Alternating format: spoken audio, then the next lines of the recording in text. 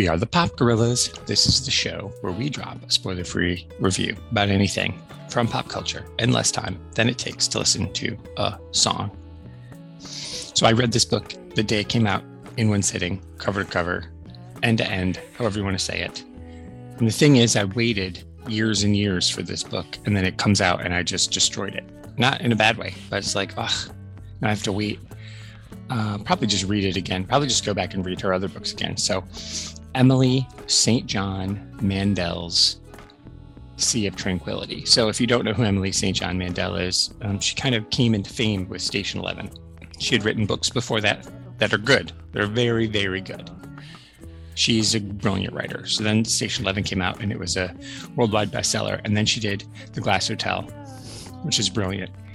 And then she did this. Now, the interesting thing is The Glass Hotel is like the linchpin of the St. John Mandel universe, because there's characters who show up in that story who then splinter out into the other story. So even like way back in the Lola Quartet, the incident that is the main thrust of The Glass Hotel, this Ponzi scheme, actually is in that book. And so it's crazy. She's kind of got her own little secret universe. And this book is no different. But this book is super meta. It's 4 different stories told in 4 different times.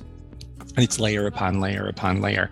And so there's a character in there who is supposed to be her, so Emily St. John Mandel, who was trying to write a new book and promote a new book in the teeth of a pandemic, when her previous book was about a pandemic, Station 11. So that's what happened. And I was actually teaching Station 11.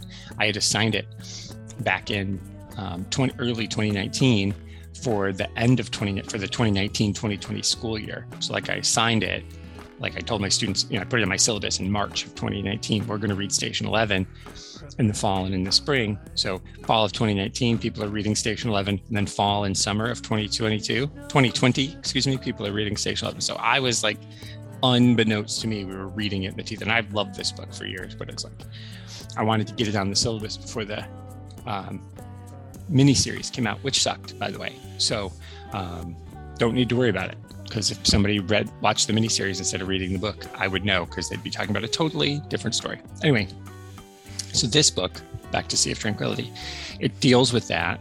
And then it also deals with the fallout of the incidents of the Glass Hotel. And then there's a little bit of time travel. And even in the book, the character that Emily is written herself into even says, I'm not even sure what it is I'm working on. It's some weird science fiction thing. Maybe it's even a novella. And that's what this is. That's why it was so quick. But oh my God, I love it. I love it. Sea of Tranquility. I don't think you need to have read the other books to love this, but I do think if you're a St. John Mandel fan, like I am, and you've read all of her other books, even if you just read the previous 2, Station 11 and The Glass Hotel, this book is like the cap of the weird trilogy she's created, but it also is just another excellent marker in the St. John Mandel universe, of which I'm a fan and where I want to spend time. So you should spend time there. You should read more books, and don't forget to subscribe, because you never know when the Pop Gorillas will strike next.